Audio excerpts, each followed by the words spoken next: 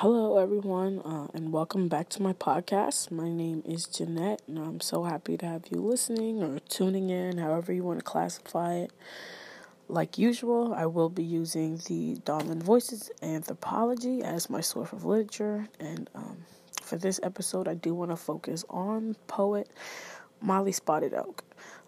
Again, like usual, I'll go ahead and give a brief background on them, and then jump right into her poetry.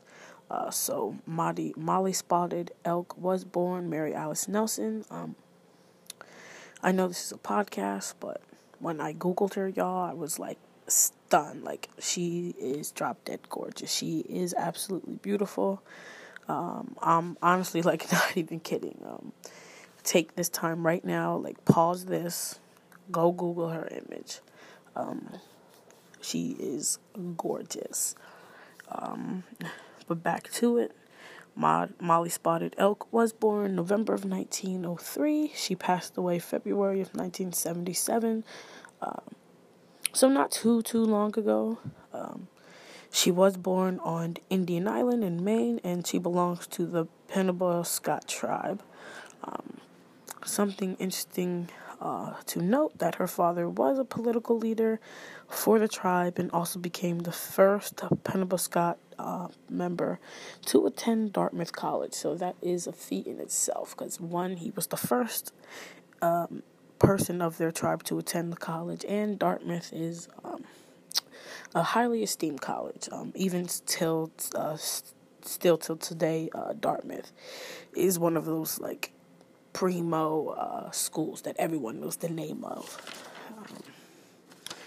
With a slight Philly connection, Molly Spotted Elk did attend the University of Pennsylvania for roughly about 2 years before she had to drop out for financial reasons, but that didn't hinder her at all because she did go on to pursue her dance career.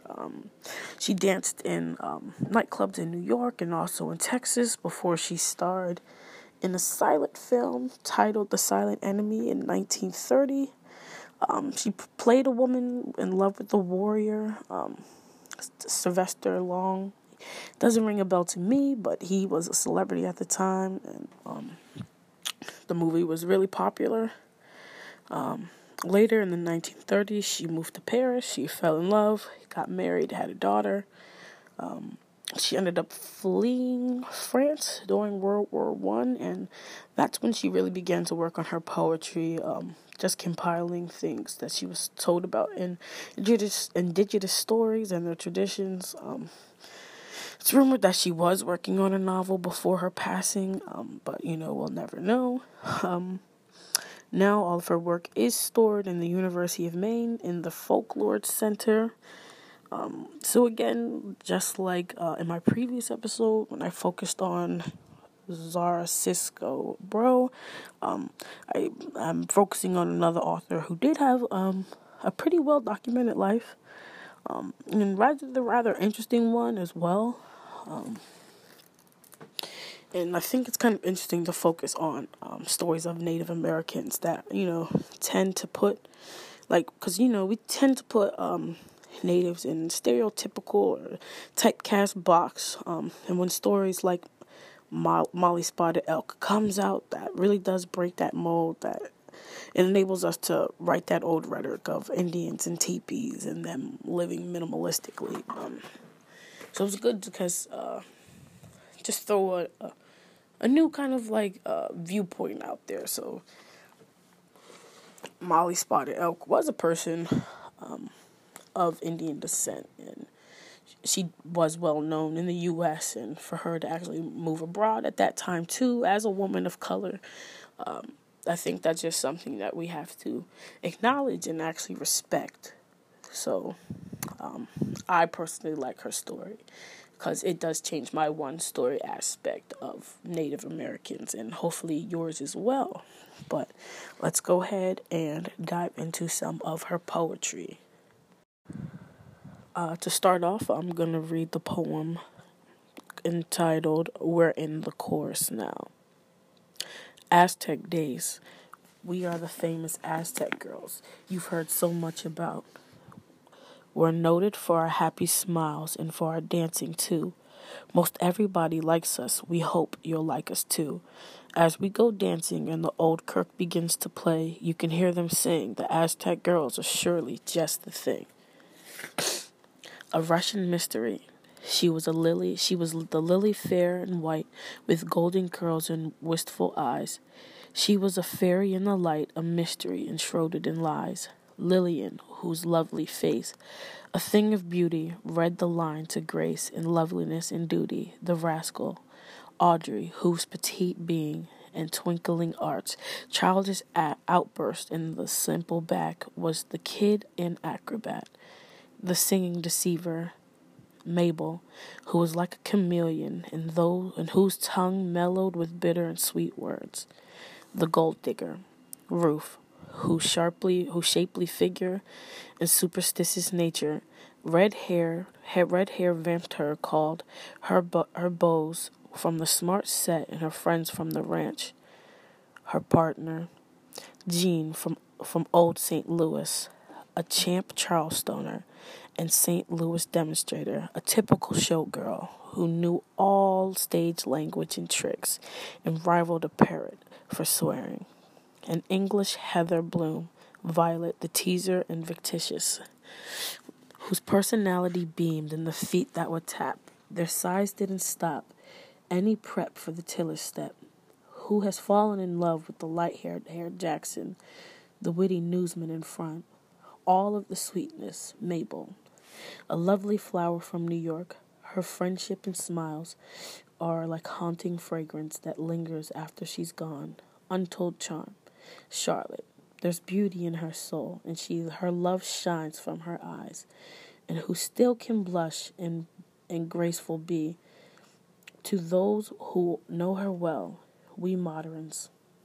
Betty, a damsel from San Antonio, who can pet and smoke and drink and gain more jolly pounds than anyone I've ever known, yet who loves her Billy so and doesn't know just what to do. A rare book. Gisela is like a rare book bound in all is worthwhile by the leather of intelligence, on whose page one can find understanding, love, and trust. A ballerina who someday will take her name to fame because it's ballet, true she likes, and art to her is work and strife. It's up in the morning, rehearsal at 10, down in the ballroom of Gunter Hotel. First there was a stretch and limbering up, until old Pop Mason yelled to begin. It's this and that step they'll do for today. In tempo, let's keep, we'll try it again. In line goes the call, we drop into place, with faces at front, our eyes straight ahead. It may be a waltz, a buck and a wing, a tiller routine, or the latest thing. Whatever the dance is, we pupils watch him, and soon to all doing that very same thing. Again and again, we'd have to begin from where we just started, beginning to end. Essence right and left, then double essence right. Reverse the step and give it a pep. So right off the bat, obviously the story is about Mary Spotted Elks, or the influence came from Mary Spotted Elks' own dancing career, and how they were perceived by the public. Mary Spotted Elk then names the girls one by one, and their associated title, like Gold Digger or The Russian Mystery. I like this poem because it does highlight specifically the girls and brings out a bit of their character. And typically for showgirls, they are sexualized, and you would never really hear anything from them specifically. So to get a rare glimpse of who exactly the Aztec girls were, or in general who showgirls were at the time, and what showbiz was at the time, it's kind of cool to see because you never really get to hear that. And then it kind of just also highlights the repetition of their job and how dedicated dancers are. Personally, to me, this poem wasn't very revealing. more or less, but it does give the readers the general idea of what it was like to be a dancer. And dance is something that's important to Molly Spotted Elk, and I was happy to see of her to incorporate her two passions together. So I kind of just like that behind the scenes look of who they were and what they did. It kind of gave you kind of like that day in the life type of poem, and I actually really liked it. Another poem of Molly Spotted Elk's that caught my attention right off the bat, just off the title, because it was entitled Baby Girl. I don't know really why it caught my attention, but it did. So let me go ahead and share this one with you. Baby Girl. Your two bright eyes, they shine like diamonds. I long to see your hair in curls. I'd give the world to hold you, darling, and to call you baby girl. I have the picture, dear, you gave me. My Bible holds your little curl. In dreams again it seems, I hold you as I call you baby girl. You say you long to see your daddy. I know you'll never prove untrue. The year seems oh so long, my darling, since I have been away from you. You'll soon grow up to be a lady and to go out into this great wide world. Darling, when I meet you, I still call you baby girl. Tonight I see your face before me, your dimpled cheeks and teeth like pearls. I reached to touch your little hand, dear, but you were gone, my baby girl.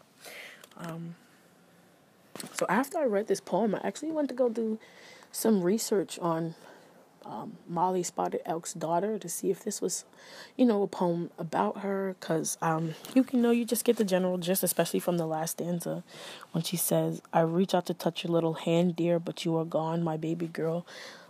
Initially, to readers, it sounds like maybe she has passed away, but I did my research. I tried to find something, but maybe I clicked around about 3-4 articles, and I really couldn't find anything if it confirmed or not if she passed away at a young age or not.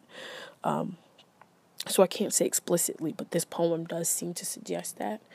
And you can kind of just really feel some of the grief and the anguish in here as well.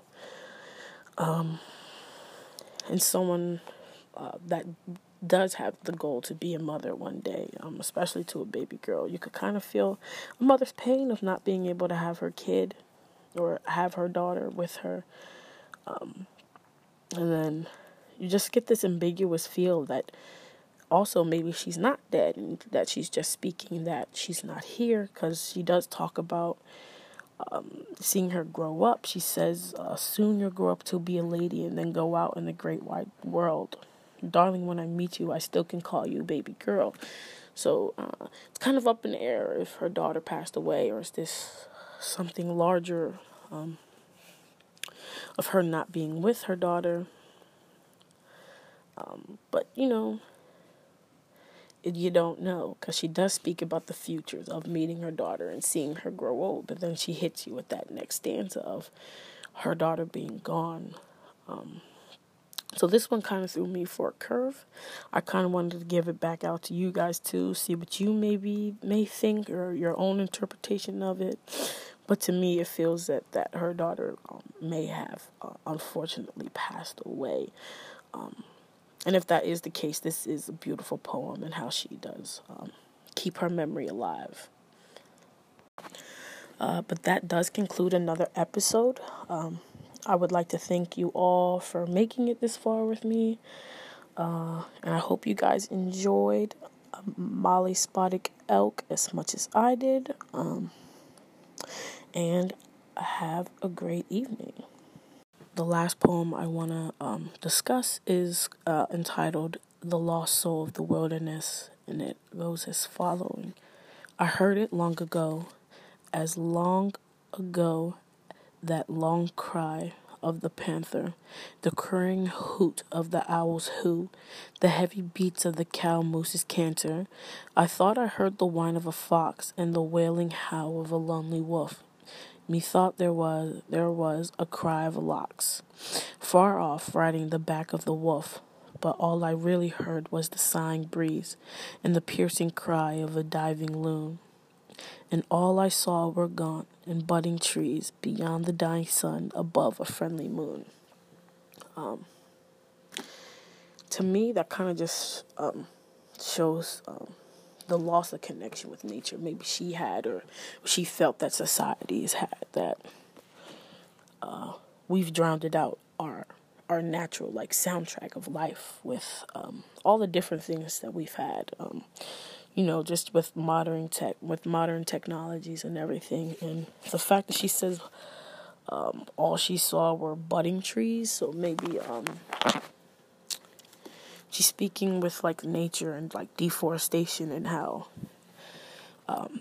with the absence and loss of trees, that how like they had to tear trees down to like kind of make things civilized or settled. We lost a lot of nature, and something that obviously meant something to the Native American culture. But she still does end it on a positive note, saying, beyond the dying sun, above a friendly moon. So maybe that's not so positive, but there's like the juxtaposition of the dying sun and a friendly moon. Or just maybe in the sunlight or in the daytime, we lose this aspect of nature that we gain in the night. So I felt that was interesting in this poem. It actually kind of makes me think of like, what is the true lost soul of the wilderness? Is it the fact that we've driven out the wilderness with modern technologies, or we just lacked the patience to pay attention to it? So, that's something I wanted to highlight for you guys.